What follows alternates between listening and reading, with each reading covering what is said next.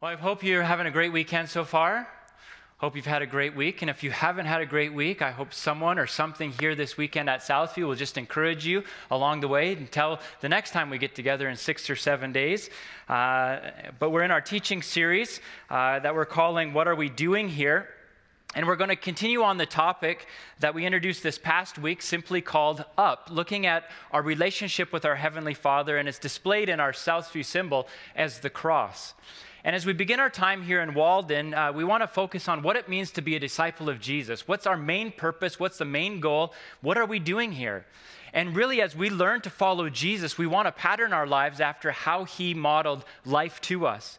And as you read through scriptures, you see that Jesus has lived out his life in 3 different relationships. He had the up relationship with his heavenly Father, he had an in relationship with his chosen followers, and he had an out relationship with the world around him, the broken world around him. And so we see these 3 dimensions in Jesus' lifestyle throughout the Gospels. Jesus was in constant contact with his Father, whom he spoke of in a very personal, intimate, and familiar way. And really, the source of Jesus' fruitfulness was in his up relationship with his Father. Jesus did what he saw the Father doing. And Jesus introduced his disciples to this intimate way of living, and he's calling us to this same kind of intimacy with the Father that he himself has always known. And so our up relationship with Jesus is how we abide in him. As his disciples, we are to model our lives after our Master. So we, the branches, must abide in the vine if we are to produce fruit, from John 15. And that's why on our front doors we have in the window etching the picture of the vine and the branches to remind us of this reality. Because our efforts are worthless if we do not have the up in our lives. We'll be fruitless without it. There's no other way. So how do we grow in this up relationship with God? Well, last week, if you were here, we looked at being filled with the Spirit. And if you weren't here, you can go to our website and download the message. It was great because it was talking about how we are the dwelling place of God. And today we're going to be focusing on 2 elements. We really grow in our up relationship with God by receiving from God both his word and the sacraments, the Lord's table. And that's what we're going to focus on today. Well, I'm at that stage of life right now where kind of everything cool about me is quickly disappearing. I turned 40 this past January, and I'm starting to realize that all the stuff I used to do as a younger guy is slowly not happening anymore. You should see all the extra padding and extra gear I need to bring to flag football now. It's ridiculous. And I even have to show up a little earlier to warm up and stretch. It's so sad. It's so sad. And yet, when you have kids, it is amazing what they do for your ego. For some reason, I love watching all of those talent shows. I'm kind of a sucker for it. So this summer, I was watching America's Got Talent. And sometimes our girls, they like to watch it with me because they like to see the kids' acts or the magic acts on the show as well. Well, we were watching it this one time, and this huge guy comes onto the stage, and he's going to do all these strongman acts. And of course, he shows up without a shirt on, and he's just got a massive chest and huge arms. And he's out there doing his act and all this stuff. And then towards the end, he kind of picks up this human being and starts bench pressing him. And then he stands up and launches the human being off the stage. And my daughter's sitting there, and she's like, wow, that guy's big. I'm like, yeah, I know. It's crazy. And he's doing all of this stuff, and she looks at me, and she's like, Dad, you're stronger than him, though, aren't you? Now, Cammie and I, we've made it very clear about how we're going to raise our kids. We're not going to lie to them for the most part, and I'm also a pastor. So I look at her very intently and said, you know I am. That's right. You know I am. I mean, just the thought that my kid still sees me stronger than anybody else, I'm like, that's right. And one day, many, many, many, many years from now, when you have a boyfriend who denies that, you remember I can throw human beings off a stage. And they kind of cuddle in close, and I'm kind of still the hero around the house. Anything we're doing, they're like, Dad can do anything. Now, that will quickly be dissipating, but for now, I'm going to enjoy every second of it. So I want us to take a look at a psalm today that really talks about how big and strong our God is and about how awesome our Father in heaven is. Because if he is where I put my hope and my security, when I get to the spaces of life where I don't like what's coming at me, or when I get into the spots of life where I realize I can't provide, or I'm out of my element, or it's just way beyond me, how big is my God? Now, it might be kind of a funny question because we're in church and it's like, oh yeah, God's huge. We all know that. But I just want to walk us through some stuff today in Psalm 19. And I just really want you to be able to walk out of here today, and whatever's coming at you this time of year, whatever it is you're facing, whatever you're going through, whatever illness or maybe a health scare or whatever financial or whatever relationship or even lack of relationship, whatever internal issue you may be struggling with, whatever it might be, I want you to see today in that little space of life that you're running in, you can take one look at your Heavenly Father and say, my Father's bigger than that. That doesn't scare my God. My God is huge. And what's even more amazing is that he has given me something so precious that will guide me in all of life. So I want to walk through some stuff today and just look at the immensity and size of who God is. So turn with me to Psalm 19. And just so you're aware, God's Word, the Bible, it's really integrated through all of our worship gatherings. As we begin our service, typically, our worship leader, even as we read this morning from Psalm 100, we read Scripture to bring us into worship. And it's in our teaching with the focus is on God's Word. It's where we go and it's where we look to guide us. And because we believe the Word of God is living and active, that's why we come to it. And one of the additional patterns that we have when we gather is who's ever teaching will usually hold up the Bible and say, this is the Word of God, typically before we come to our primary text for the day. And then collectively, we as a congregation will respond by saying with passionate voices, thanks be to God. Now, it's a practice that we do here at Southview because it helps us remember that God's Word is a gift to us and that we want to be ready to receive whatever God has to feed us for the day. So, reading from Psalm 19, and friends, this is the Word of God. Verse 1, the heavens declare the glory of God, and the sky above proclaims his handiwork. Day to day pours out speech, and night to night reveals knowledge. There's no speech, nor are there words whose voice is not heard. Their voice goes out through all the earth, and their words to the end of the world. In them he has set a tent for the sun, which comes out like a bridegroom leaving his chamber, and like a strong man runs its course with joy. Its rising is from the end of the heavens, and its circuit to the ends of them, and there is nothing hidden from its heat. Now, I just love the way that this starts. In just 6 verses, David wants to get us to this concept of, wow, God is huge. David says that God is revealing who he is to us through the things he has made. And the first thing he talks about is the heaven and the sky. And day after day, they tell it in any language. He says in daytime, you can go out in the heavens, scream forth who their creator is. At nighttime, you can go out in the moon, the stars, the galaxy. They show the immensity of God. He says, I just want you to contemplate that. I want you, as you go through life, this God who has chosen to call himself Father, this God who has chosen to have this loving relationship with someone like you and someone like me. The size of that relationship that we get the privilege of entering into. I love the way David puts it, saying, you guys, nature screams it in every language. You see, God is not a being that we can discover with our 5 senses. Therefore, the ordinary scientific methods of discovery don't seem to work when we're trying to get to know God. In fact, we could never discover anything about God at all unless God had made a prior decision to reveal himself to us. In Psalm 19 shows us 2 ways in which God is revealed to us, and then ends by giving us a hint about how we ought to respond to that revelation. So the first thing David starts with is creation. And so to basically kind of sum it up, it's very simple. A creation always tells us something about its creator. That's where David starts. You want to know something about my God? Look up. I don't care if it's in the daytime or nighttime. Just look up. Look around. You want to know something about my God? Just look at nature, because creation always tells us something about its creator. So I want to look at that. As I was thinking through this, I was trying to think of what that looks like, and it kind of hit me. You know, at home, I have creations all over our house. In my office, I have a few creations, and I actually brought a couple with me today. And this is the first one. tells you a little something about its creator. They have some pictures up on the screen if you want to look up there. What does it tell you about the creator? No, I didn't do this. It's a little kid, right? It's a little kid.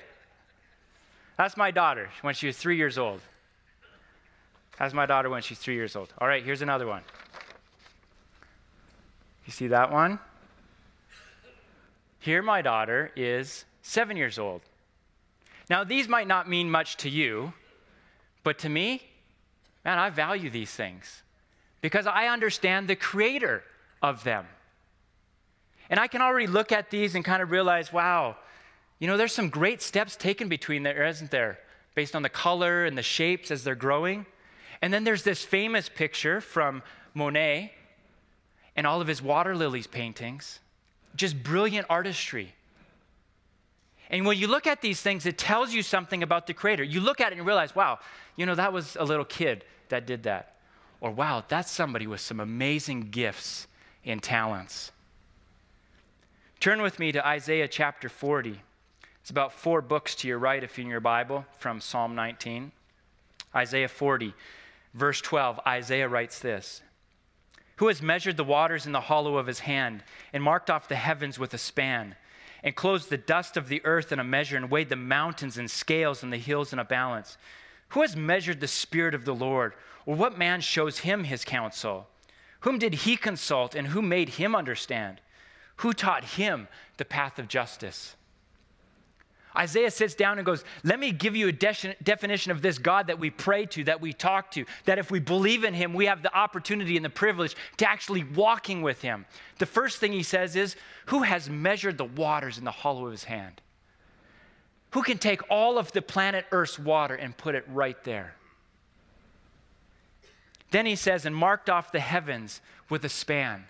Now, a span was a measurement between your thumb and your pinky. Who's marked off the measurement of the universe with a span? Verse 18, to whom then will you liken God? Or what likeness compare with him? Verse 28, have you not known? Have you not heard? The Lord is the everlasting God, the creator of the ends of the earth. Isaiah, filled by the Spirit, writes, I want you to understand God. Creation always tells us something about its creator. And with the span of his hand, he measures the universe. So here's a few numbers to kind of show you the expanse of God. Let's say we're traveling at the speed of light. Let's say we've created miraculously a rocket ship that allows us to travel 186,000 miles per second. What's that in kilometers per hour, you ask? Good question, I'll tell you. It's 1,079,869,824 kilometers per hour. Don't worry, that's all right. Our rocket ship can handle it. We're going to be okay, all right? So a few stats. Let's just cruise around planet Earth. How long to go around planet Earth in our little ship? 0.11 seconds. Oh, that was a great trip. Saw it all. Traveling to moon? On average, the moon is 240,000 miles away. Speed of light, 1.3 seconds. Let's go to the sun. I got to work on my tan, getting ready for winter, got to go to Mexico. 8.3 minutes, traveling 186,000 miles per second. Or let's go out to Pluto. It's no longer a planet, it's a dwarf planet. Got kind of demoted. 13.7 days it takes, almost 2 weeks, traveling every second 186,000 miles per second. Let's go a little farther to Alpha Centauri, the closest star beyond our sun. At the speed of light, it would take us 4.3 years.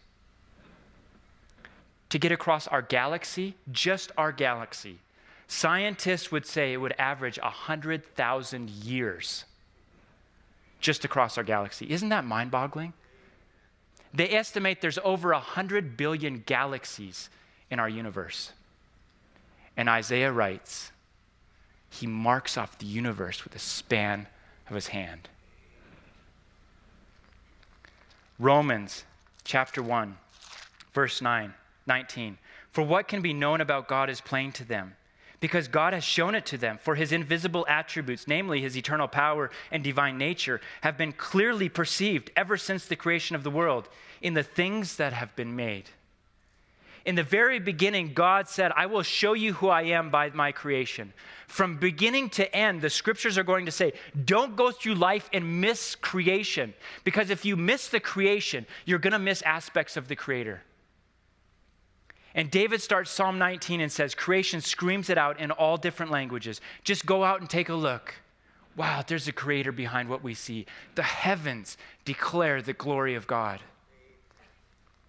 And then back in Psalm chapter 8, verse 3, David writes this: when I look at your heavens, the work of your fingers, the moon and the stars, which you have set in place, what is man that you are mindful of him, and the son of man that you care for him?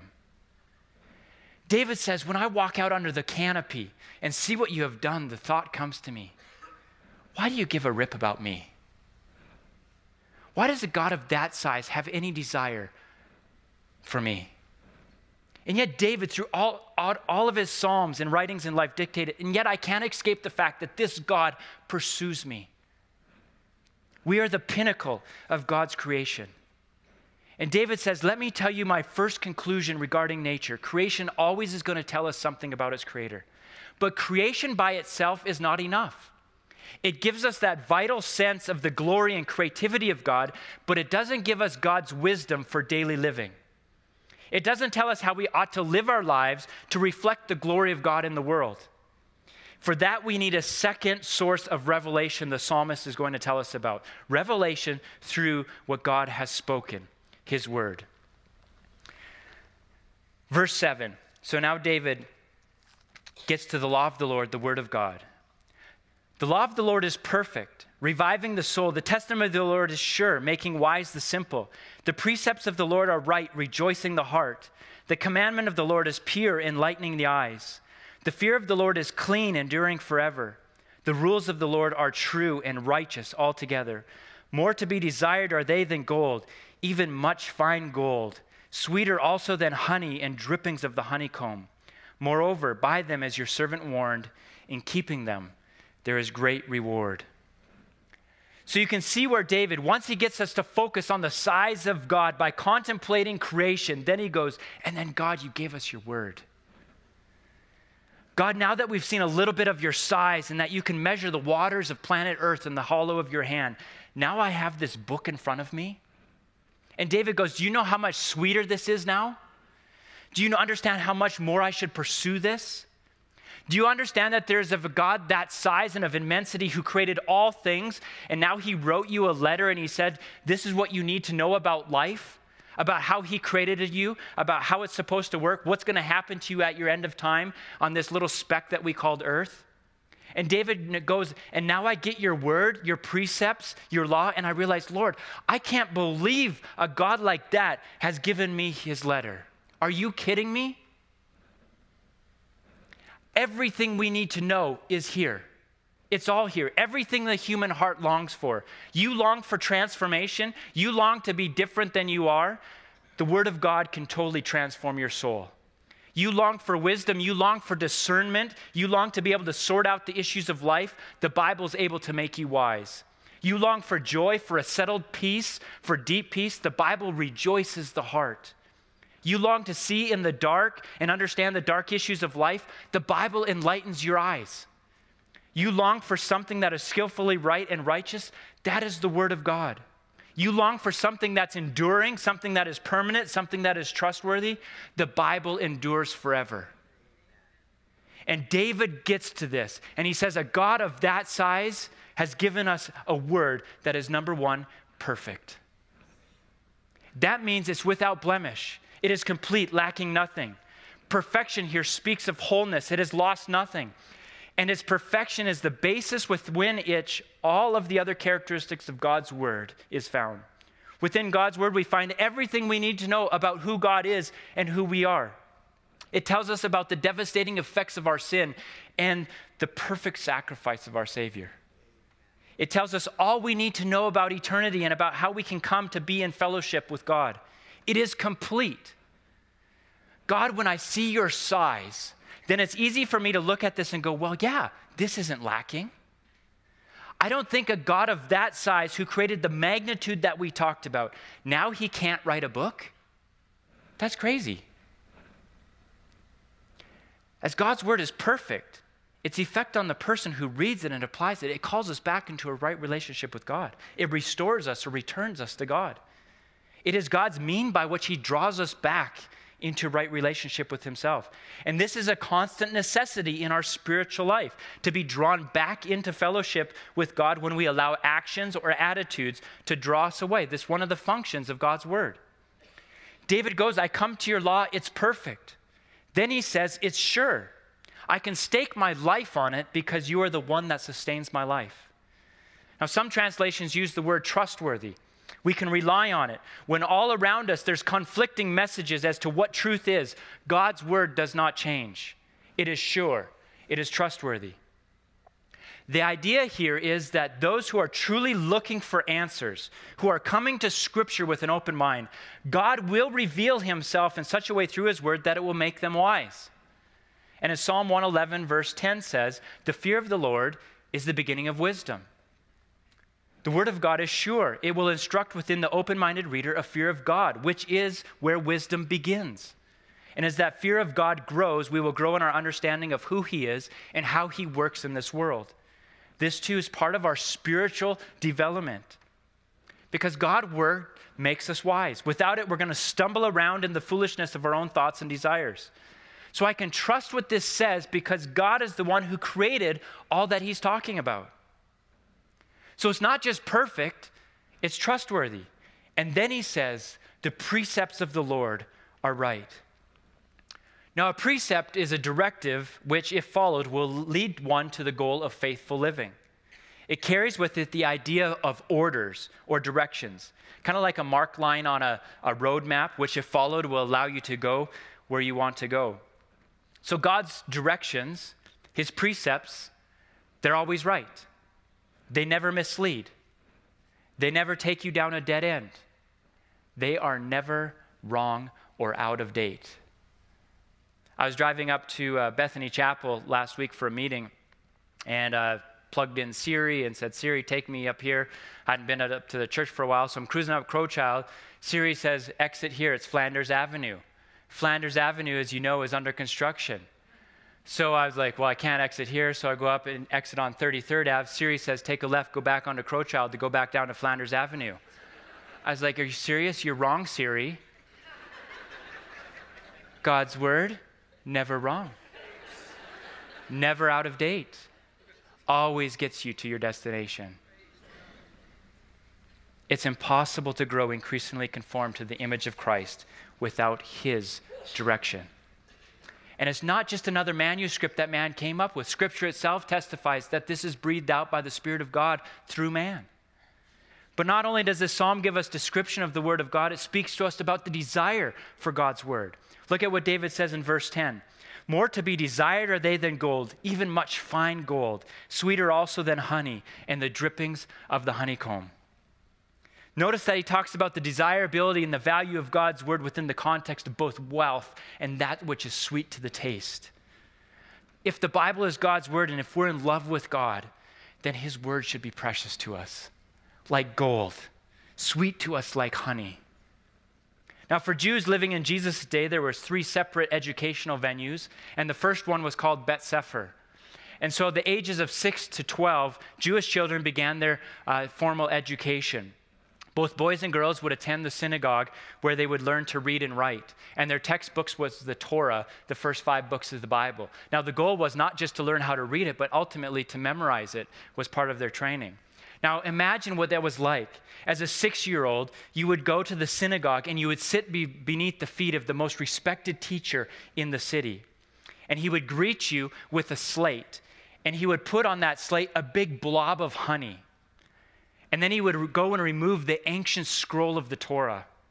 And as you sat there, a 6-year-old, speechless and in awe, the rabbi would tell you to put that honey into your mouth. And then they would read this verse from the Torah, from Psalm 119. How sweet are your words to my taste, sweeter than honey to my mouth.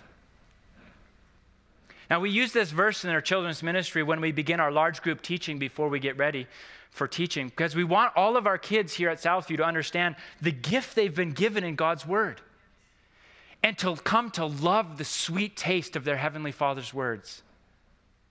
So just a little sidebar. Do you know that we're averaging between 420 and 450 kids here on weekends?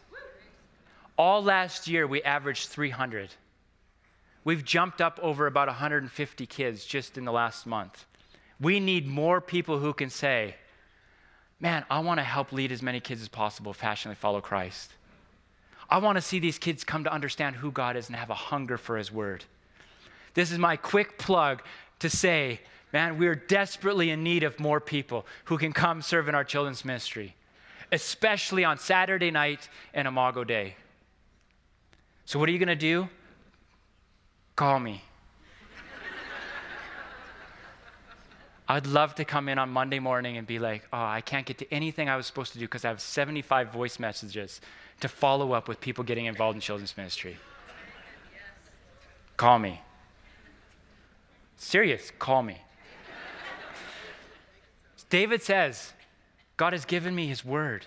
And if that's really the size and power of our Creator, maybe when it comes to things in this book that I don't get or I don't like or I disagree with, maybe I should be the one to change. Maybe I can trust this if that's the size of the God who gave it to me.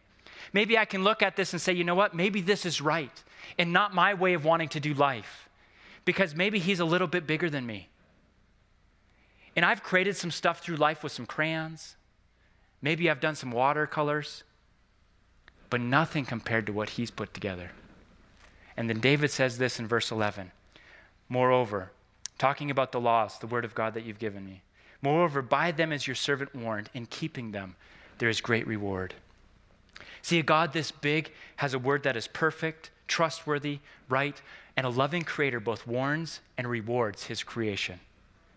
David says, now I get this book. It's a book from the one that designed life. Now, here's how it works. There's stuff in here that will warn you from making a mess out of this life. There's stuff in here that's going to warn you about destroying everything that I've put together. There's stuff in here that's going to tell you to avoid this, and that looks good, but it's simply a trap, people. There's stuff in here, and David gets to it, and he says, now I get it. The one who created all that I am and see and do and know and experience, all that science continues to explore and explore and explore, all that God has put together in the breadth of his hand is now a God that looks at me and says, because I created you, now here's some guidelines. It's perfect. It's trustworthy. It's right. Don't doubt it. And yeah, there's going to be some warnings in here, but this is also how I bless you. He doesn't say for keeping them there is great reward, but in keeping them there is great reward. In other words, it's not, well, if I learn to be unselfish on earth, then I'm going to get a great reward when I get to heaven. Now, if you think about it, that's actually a pretty selfish reason to be unselfish, right? No, the psalmist's view is, as I learn to live in unselfishness, I'll gradually discover that here and now is the most rewarding way of life. The good life that God reveals to us is its own reward. And lastly, then David says, we also need to consider our response to what God shows and says to us. So David goes on in verse 12. Who can discern his errors? Declare me innocent from hidden faults. Keep back your servant also from presumptuous sin. Let them not have dominion over me. Then I shall be blameless and innocent of great transgression. So verse 12 speaks of hidden faults, or those which we have a hard time discerning. Now, all of us, we do things or say things or approach things with the wrong attitude, not because we intentionally set out to do the wrong thing, but because we're spiritually insensitive to things. And as we dig into God's word and allow it to dwell richly within us, God begins through his word to show us those things in our life that we could no longer in no other way see. They're hidden faults. But secondly, verse 13 says that God's word reveals to us or keeps us back from presumptuous sins, sins which we willfully commit but presume we can get away with. Or presume that because we've judged them to be insignificant, therefore somehow God sees them as insignificant as well. So these two areas, hidden faults, those sins which we're unaware, and presumptuous sins, are two areas which set us back in our spiritual journey. And only by regularly and intentionally reading God's word can we hope to gain victory in these areas. As Hebrews 4:12 promises, the word of God is living and active, sharper than any two-edged sword, piercing to the division of soul and of spirit, of joints and of marrow, and discerning the thoughts and intentions of the heart. How desperately we need that. A tool to tell us the truth about our feelings, our thoughts, and our intentions. Because it's easy for us to be fooled, isn't it? And most often it is we who fool ourselves.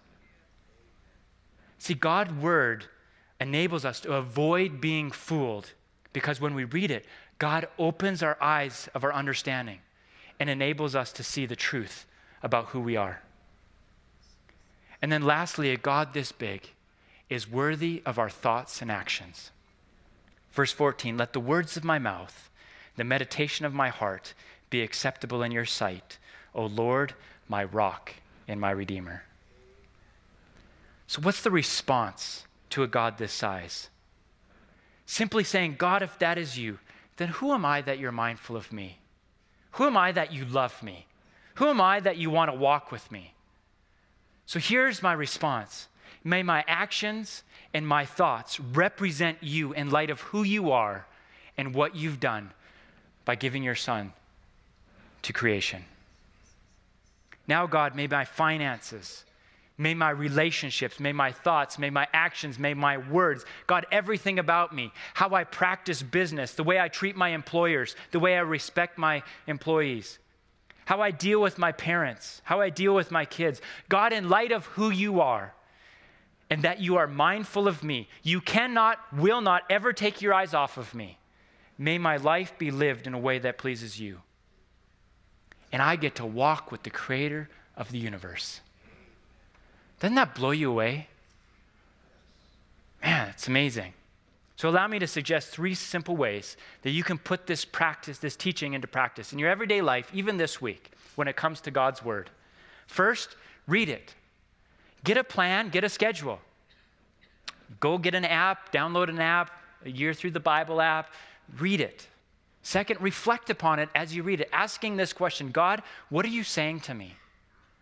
And then third, respond to it by saying, what am I going to do about it? And I encourage you to do all 3 of these steps in relationship with other people, life on life, because we need accountability.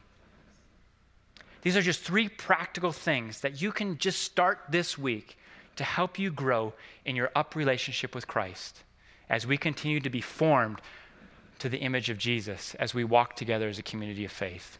Amen? Let's pray. Father, we thank you that we've been able to look into this awesome psalm. And I do pray, God, that you give us a love for your word, never to take it for granted, never to walk away, never to substitute anything else, but to live and move and have our being in your word.